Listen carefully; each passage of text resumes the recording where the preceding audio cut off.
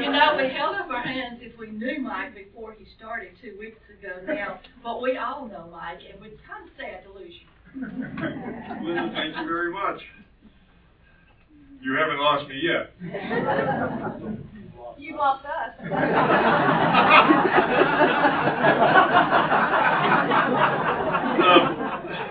I have been told that that's a common occurrence, but I don't understand it quite because I'm sure all of you brought your outlines back today, right? Oh, hey, good. I see a couple of them anyway. I was threatened with retribution if I didn't stick to the outline and get this program wrapped up today. So I'm having been threatened by somebody who is relatively close and can wreak retribution on it.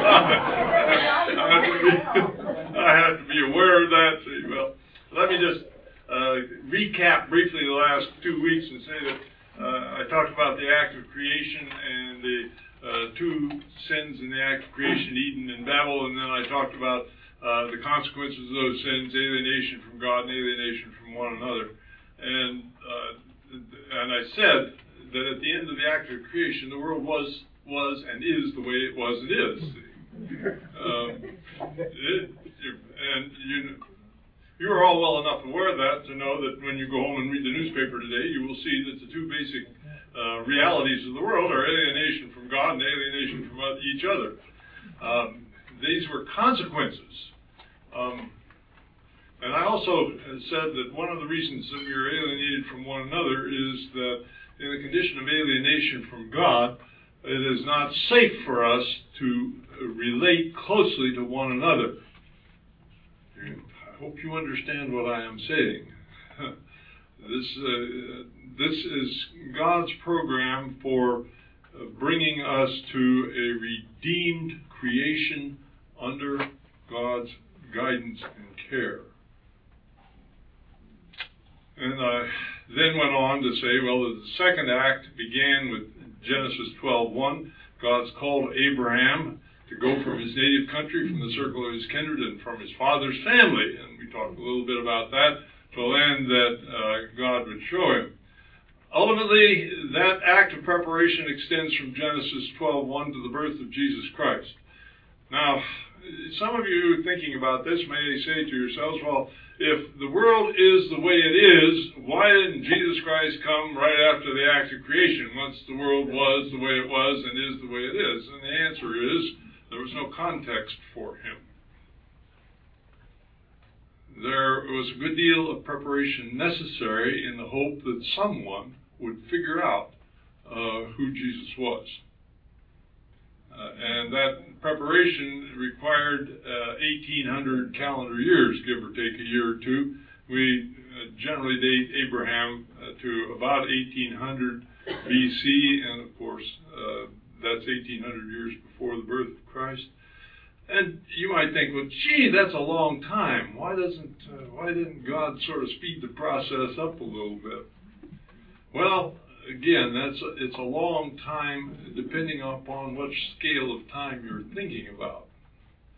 What we have come to realize recently, and I'm reflecting now on a book that I read over the past year, The View from the Center of the Universe, a new cosmology written by a couple, Abrams and Pinnock, who are a husband and wife team, and they're professors of physics at the University of California, calling for a new cosmology to replace whatever cosmology we're now dealing with, whether it's biblical or Newtonian or whatever else, a new cosmology that respects the discoveries that we've made in the last century.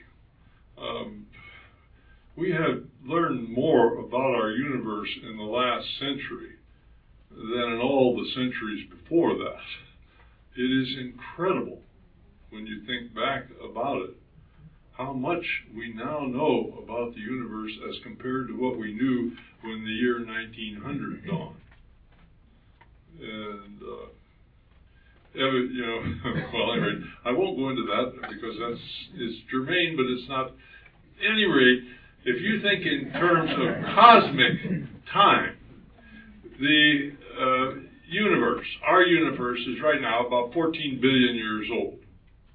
Our solar system is about 4.5 billion years old. It's taken 4.5 billion years for us to arrive at the point that we have arrived at today. So when you think that way, you say 1,800 years? Whoa! An eye blink, comparatively.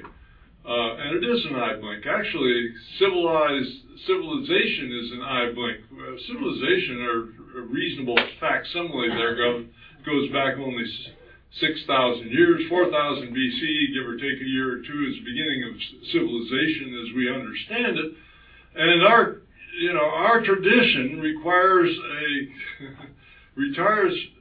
people who know how to speak to one another in some sort of language.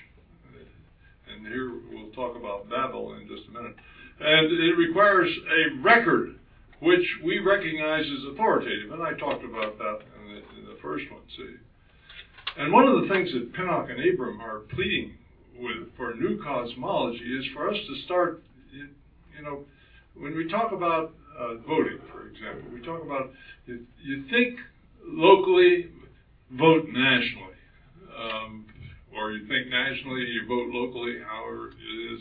What they're pleading for a world is a world where people think cosmically and act locally. Not just nationally, but cosmically. One of the things that they're pleading for is that the sun is about halfway through its lifespan. As far as we know now, the universe is expanding and will continue to expand. That's because dark energy is increasing. I won't go into that. Just trust me on it.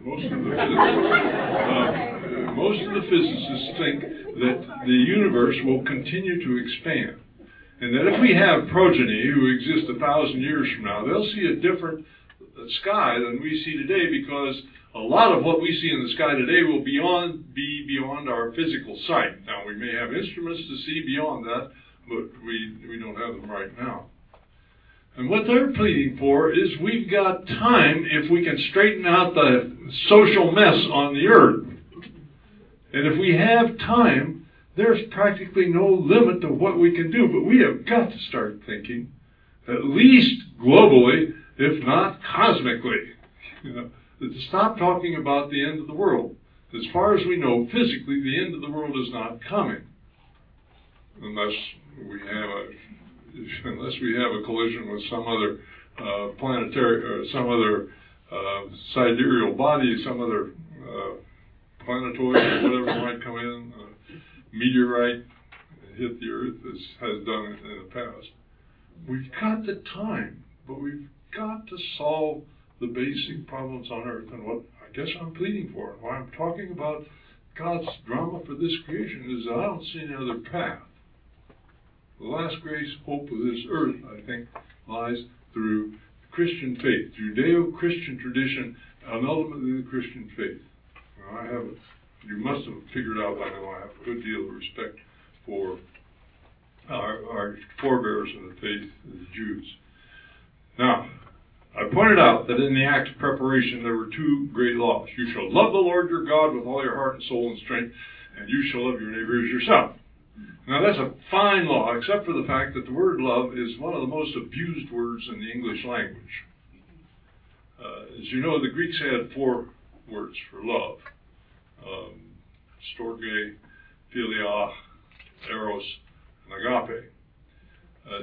The biblical term is agape, and that means basically love which is other-directed. It is not self-centered. Hear me? So when we talk about loving God, what do we mean? Do we mean we feel kindly toward God? Well, I don't know that you can trust feelings. At one time, when I used to counsel people in marriage, I would say to them, the commitment to love someone has nothing to do with how you feel about it. As a matter of fact, it has everything to reject feeling. It is when you feel the worst towards somebody else that you really got to work to love them, that you really start to understand what love is. Understand?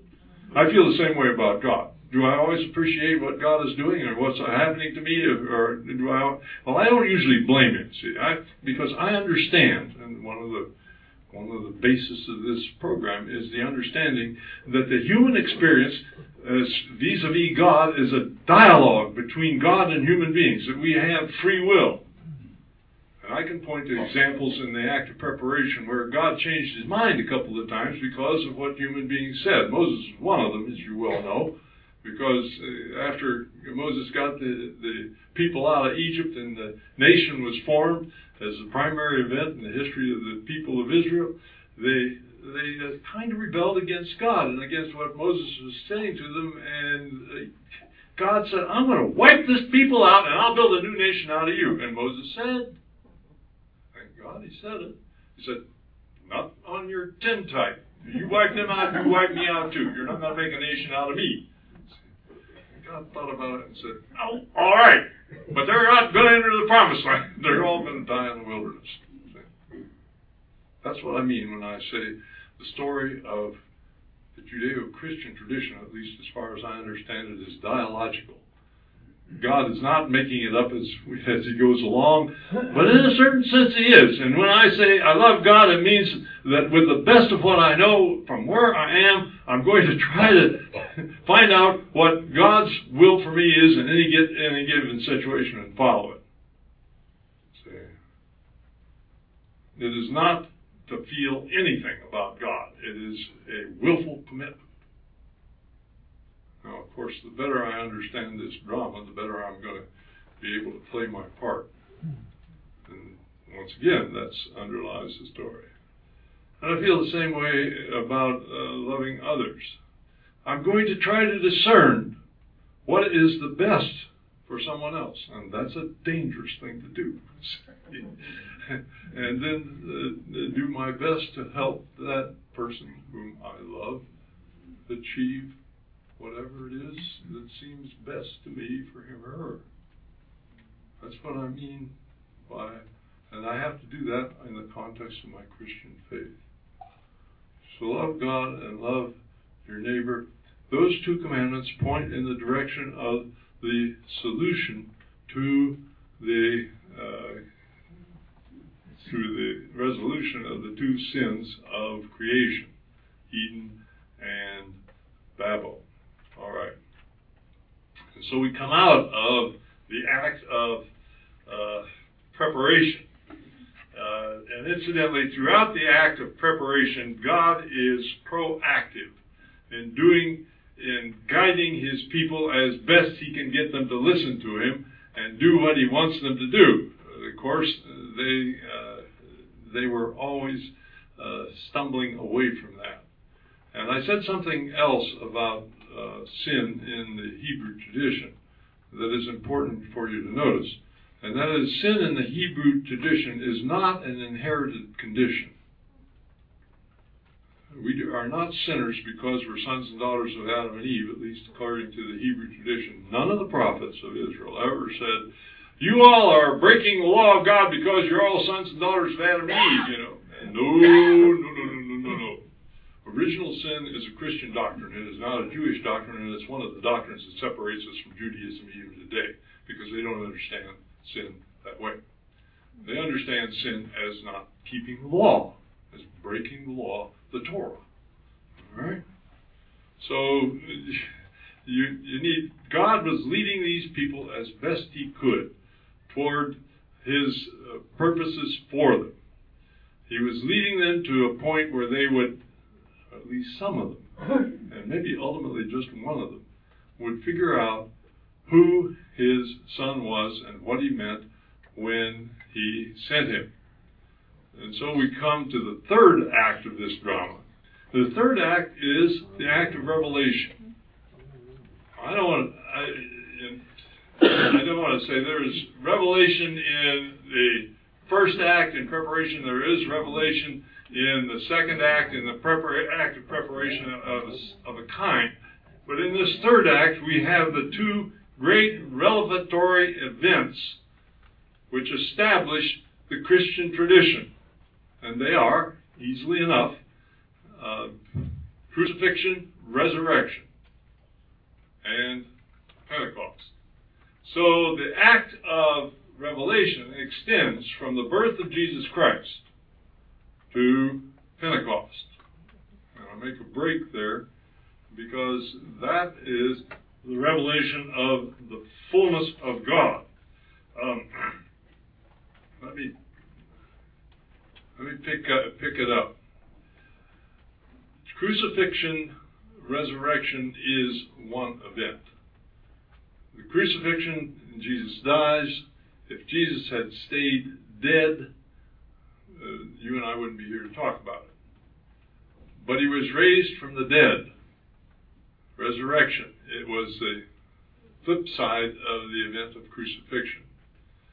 Was it necessary that he be crucified? I'm not sure about necessary. I think it was inevitable. I like that word a little bit better. Just exactly, there is a sense in, let me say it this way, there's a sense in the New Testament that the solution to the alienation between God and man is wrapped up in the crucifixion and resurrection of Jesus Christ. Now, just exactly how that is wrapped up in that crucifixion, how the resolution of that alienation is wrapped up in crucifixion and resurrection is not ever clearly or specifically defined. We have theories about it, but there is no specific definition in the Scripture. Now, the theory about it in the Scripture is that the one that is most commonly understood is substitutionary atonement. That the only way God's wrath and anger could be satisfied was through the death of a perfect sacrifice, i.e., Jesus of Nazareth, the perfect, the incarnate Son of God. That was the only way that God's justice could be satisfied. Let me just say that I don't like that. I've never been comfortable with substitutionary atonement. It goes way back in the tradition, back fundamentally to Anselm, Cur Deus Homo, why the God-man, so that we could have that perfect sacrifice to satisfy the wrath and the justice of God, because I don't like the picture of God that it creates. I'm more comfortable with something that's called the kenotic theory. And it has to do with the Greek word kenosis, which means emptying. It means Christ emptied himself, poured himself out upon the cross for us human beings. You find that in Philippians, the 2nd chapter. Being found in the form of man, he humbled himself and became a slave to all. And he emptied himself. Let me get the scriptural passage out here so we can take a look at it.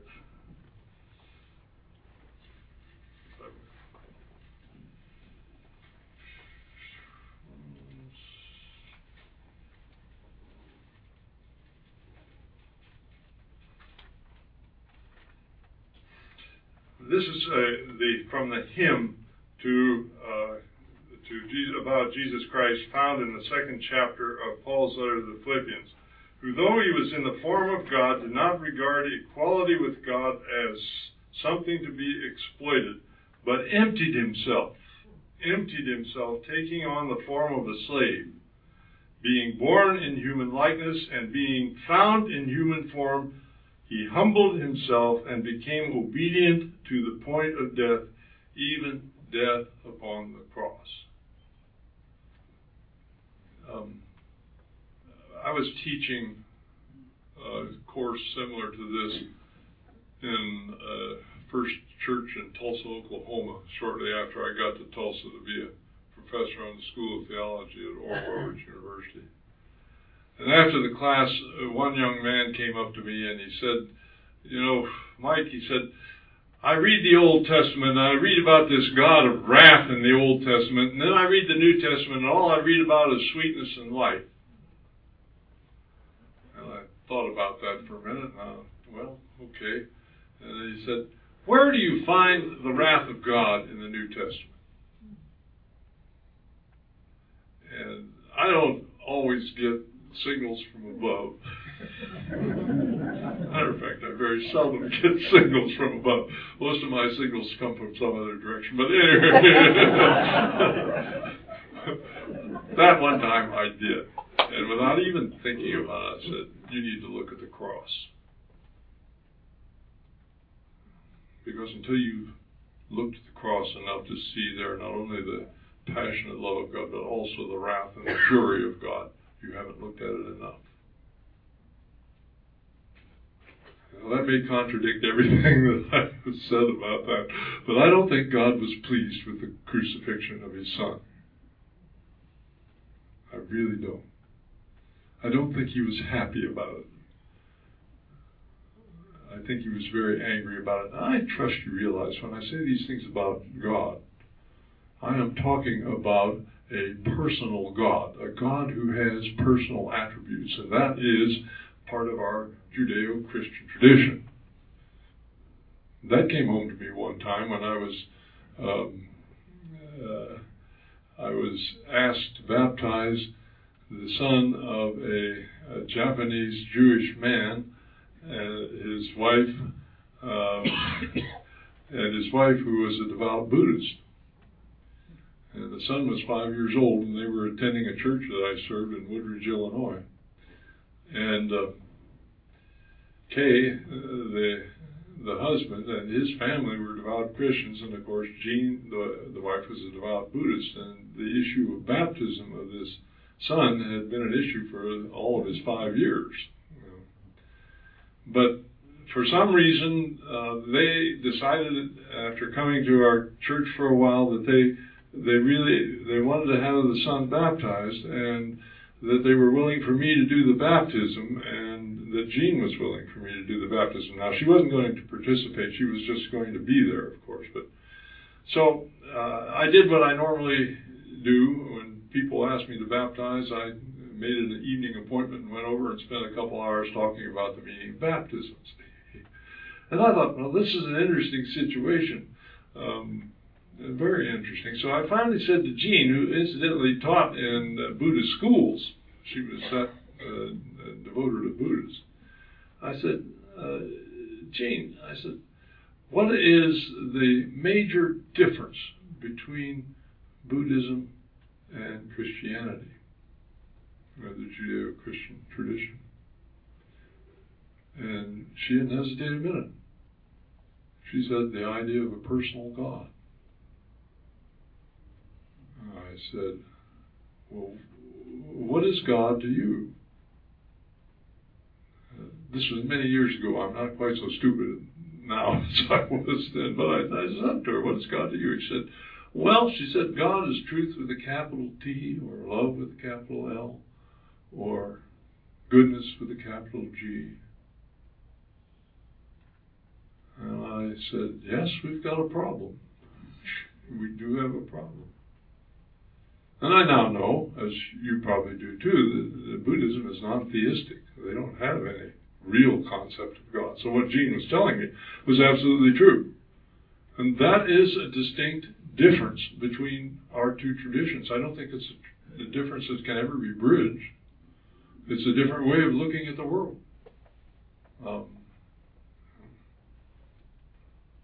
We believe in a personal God.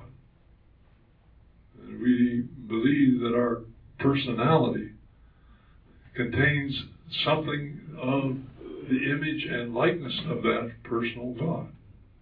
Understand? And that makes quite a difference. So Jesus died on the cross. And I have a feeling that all of the passion of the personal God was revealed in the cross. And ultimately, the glory of God is revealed in the resurrection. It's not, again, I'm a disciple of C.S. Lewis. It's a deeper magic. A deeper magic. It's a mystery.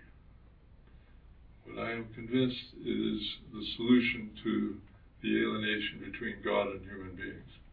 You know, I said that God had delayed the coming of Jesus until the scene was set, and somebody might get the right idea, figure out who this man was that was coming among us, his incarnate Son.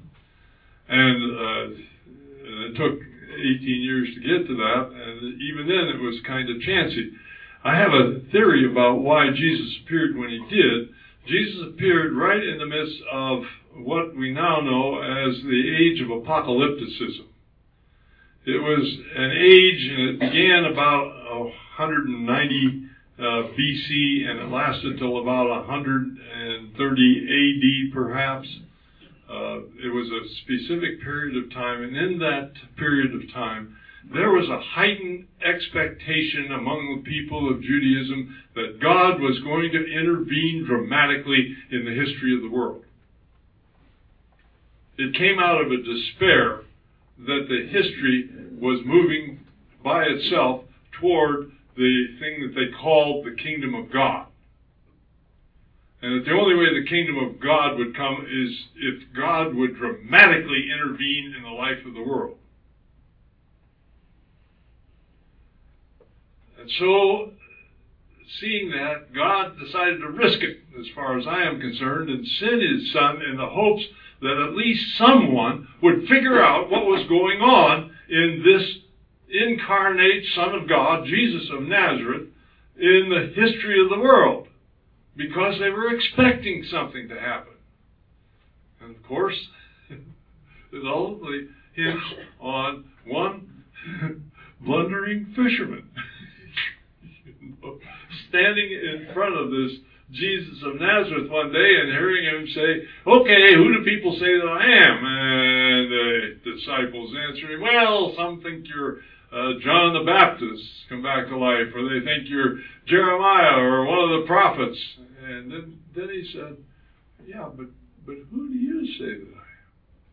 Who do you say that I am?" Now, I've heard people preach on that a couple of times, and I've even preached on it myself a couple of times. But that was not just a rhetorical question. Jesus really wanted to know what these guys had figured out about him. Because if they, who had been closest to him through the time of his ministry, hadn't figured it out, who in the world would? How many of you have been to see the Cotton Patch Gospel? Okay. I love that scene. I love it. I absolutely love it. Tom Key did it perfectly. And I saw him, the first time I saw the Cotton Patch Gospel, he was doing it out in Tulsa, and I really loved it. You know, he said, "Okay, who do you say that I am?" And there's Peter. "Oh, ah." And there's Jesus. "Come on, Pete!" "Who do you say that I am?" And there's Peter. "Oh, we went over that last week." Finally, they're going to lie down. "No, you're the Son of the living God." "Blessed are you, Simon, son of John, for flesh and blood didn't reveal that to you." Even though Peter got the words right, as you well know, he got the idea wrong. He got the words right. And that was important. That was important. And Jesus realized that he didn't do it on his own. None of us do. None of us ever get it on our own. Don't believe that. We need a little help. First of all, we need the help of those who in Christ love us, and then we need the help of God even beyond that to get it. And once we got it, do we always keep it straight? No! You know, we follow the example of Simon the fisherman, because he was Peter at that moment, the rock of faith, and then about 2 seconds later he was Simon the stupid fisherman. "That's not what I meant. You know, I didn't mean that you were going to go to a cross. You can't possibly do that." That was what he said. And, you know, then Jesus gave him a new name. It was a name-changing game, really. You know, you were Peter, the rock on the church will be built. Get behind me, Satan! You adversary of God. You adversary of God. You're not thinking straight. So our faith hinges on the announcement of one stumbling, blundering fishermen. The big fishermen. The resurrection. I once read a book by a rabbi by the name of Pinchas Lapid, The Resurrection of Jesus. And he said, this is a rabbi now, he said that the resurrection of Jesus is the most verified fact in the history of the human race. Thank you, Rabbi. I didn't know you believe that, but of course, when it got down to it, he considered that Jesus was the Savior of the Gentiles and the Messiah of the Gentiles, the anointed one of the Gentiles, and that the anointed one of the Jews was still to come. And I was talking about this with Rabbi Tam, who used to be the rabbi down at the temple below here, and he said, honestly, Mike, he said, if the Messiah of the Jews coming is Jesus returning, I will not be disappointed. Well, Rabbi Tam and I had a good relationship. It was brief, and I didn't see him very often, but he was a fine man. I really appreciated that. So, in some sense, that is a resolution. The crucifixion, resurrection is a resolution between God and human beings. And once that issue had been resolved, it was safe to send the Holy Spirit. Until then, it was not. Remember, I said the reason that languages were confused, according to the biblical record, was so that we wouldn't conspire together in a condition of alienation from God and achieve something like an atomic bomb, whatever other Tower of Babel we want to build. But that once the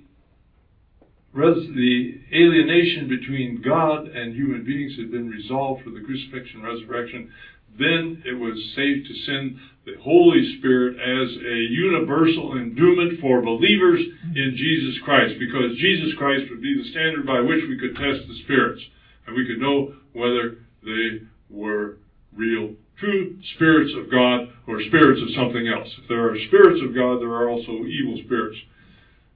I won't define this, I won't tell you the stories, but I'll just tell you that the one time I have been sure that I have been in the presence of spiritual forces, it was not the Spirit of God, it was the spirit of evil. One or two times in my experience. Once the alienation between God and human beings had been resolved, then it was safe to send the power of the Spirit, which is the ongoing power of Jesus Christ at work in the world. It is the third person of the Trinity. It is probably the most difficult to understand, but it is the motivating power that gives life to the church. And we come to the act of consummation. Obviously, the world did not come to an end with Pentecost. See, but the history of the world goes on, and what came was the church. Dear God, what came was the church. Now, I trust you realize that there is the church with the capital C and then the church with the small c. And there is always a difference between the two. But don't ever think that the church with the small c is disassociated from the church with a capital C. I have never seen a gathering of people of Jesus Christ in which there wasn't at least some who sensed the power of the Spirit and lived out of the power of that Spirit and witnessed to the power of that Spirit and moved in the power of that Spirit and gave life to that body of stumbling sinners, if I can put it that way, in spite of the fact that we struggle along with the reality. Consummation, the act of consummation, it goes from Pentecost, because at Pentecost we have the fullness of the revelation of God. There isn't going to be any more. We see Father, Son, and the Holy Spirit. Some of you might think, well, what about the mention of the Holy Spirit in the Old Testament? The Holy Spirit in the Old Testament is always much more closely related to the Spirit of Yahweh. It was given to individual persons for empowerment. It was never spread out as a universal endowment to the followers of Jesus Christ as it was in the New Testament. So we're not when I talk about the Holy Spirit in the Old Testament, believe me, that phrase is used only 2 times in the whole of the Hebrew Scriptures. I'm not talking about the third person of the Trinity. When I talk about Pentecost, I'm talking about the third person of the Trinity. Come in fullness because it wasn't safe for people to relate to one another until the problem of the alienation between God and human beings had been resolved through the crucifixion and resurrection of Jesus Christ. And how long does the act of consummation continue? Well, it continues until the end of the age. That's one way of putting it. You can talk about, I like to talk about the new heaven and the new earth. The new heaven coming down from heaven as the new Jerusalem coming down from heaven as a bride adorned for her husband. Or the return of Jesus. Whatever you like the best. Either one. I just see that in the beginning God created the heaven and the earth, and in the end He brings a new heaven and a new earth. And I wrote down something here that I want to share with you.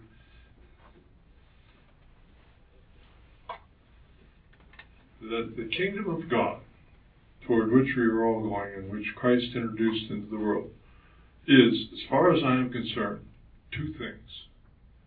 It is God's non-domination order. What am I talking about? One of the problems of humanity is that from the beginning of civilization, we have lived with a domination order. And that the game of humanity is who is going to dominate whom. And the whole life of Jesus of Nazareth was a critique of that and a rejection of that, even to the extent, man, who made me judge over you? I did not come to dominate you, I came to save you. Hear me? You are not put here to dominate others, you are put here to serve others. Who is going to be the greatest among you? The one who is servant of all. Who is going to be your leader? The servant leader. The kingdom of God is 2 things. God's non-domination order and servant leadership. The kingdom of God is a give and take between God and redeemed humanity. Will this order be transformed? I don't know. Will the whole earth have to go through a death and resurrection? I don't know. I like to think that we have the power to transform the earth. That the new heaven and the new earth may yet grow out of the ultimate mission of the church, which is to so live that finally the whole world shall worship Him.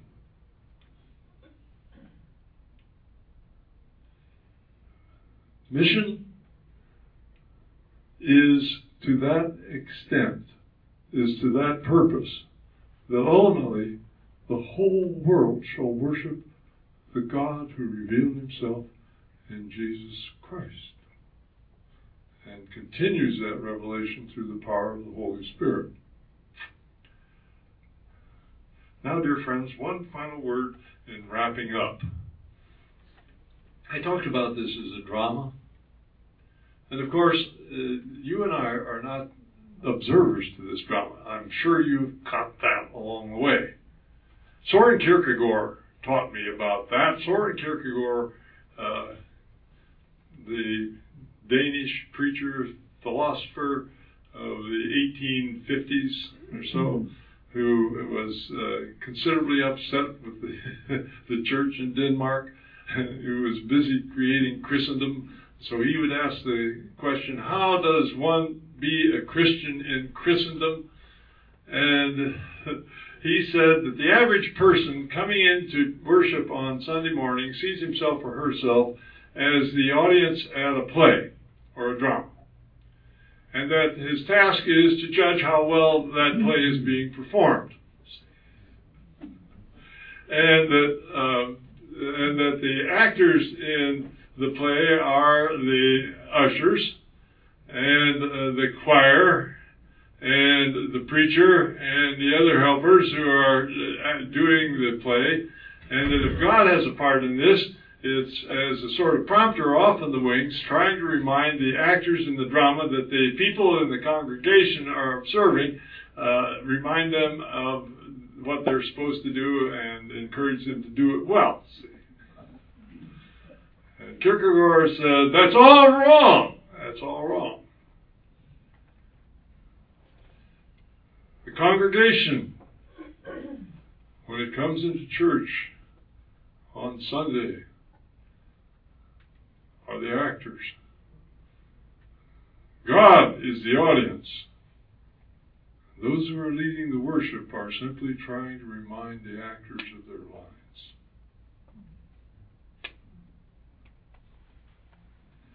Now, I haven't felt the same about worship since I learned that years ago. And if I chafe about anything, it's how hard it is to get that idea across. And I'm going to tread on toes here. I don't like to applaud in church. We have enough problems anyway trying to get Kierkegaard's idea across, because I think Kierkegaard's right.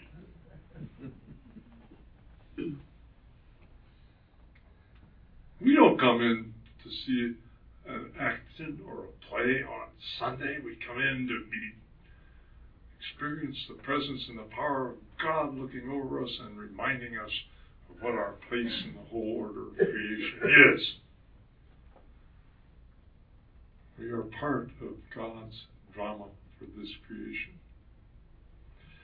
And my hope and my prayer is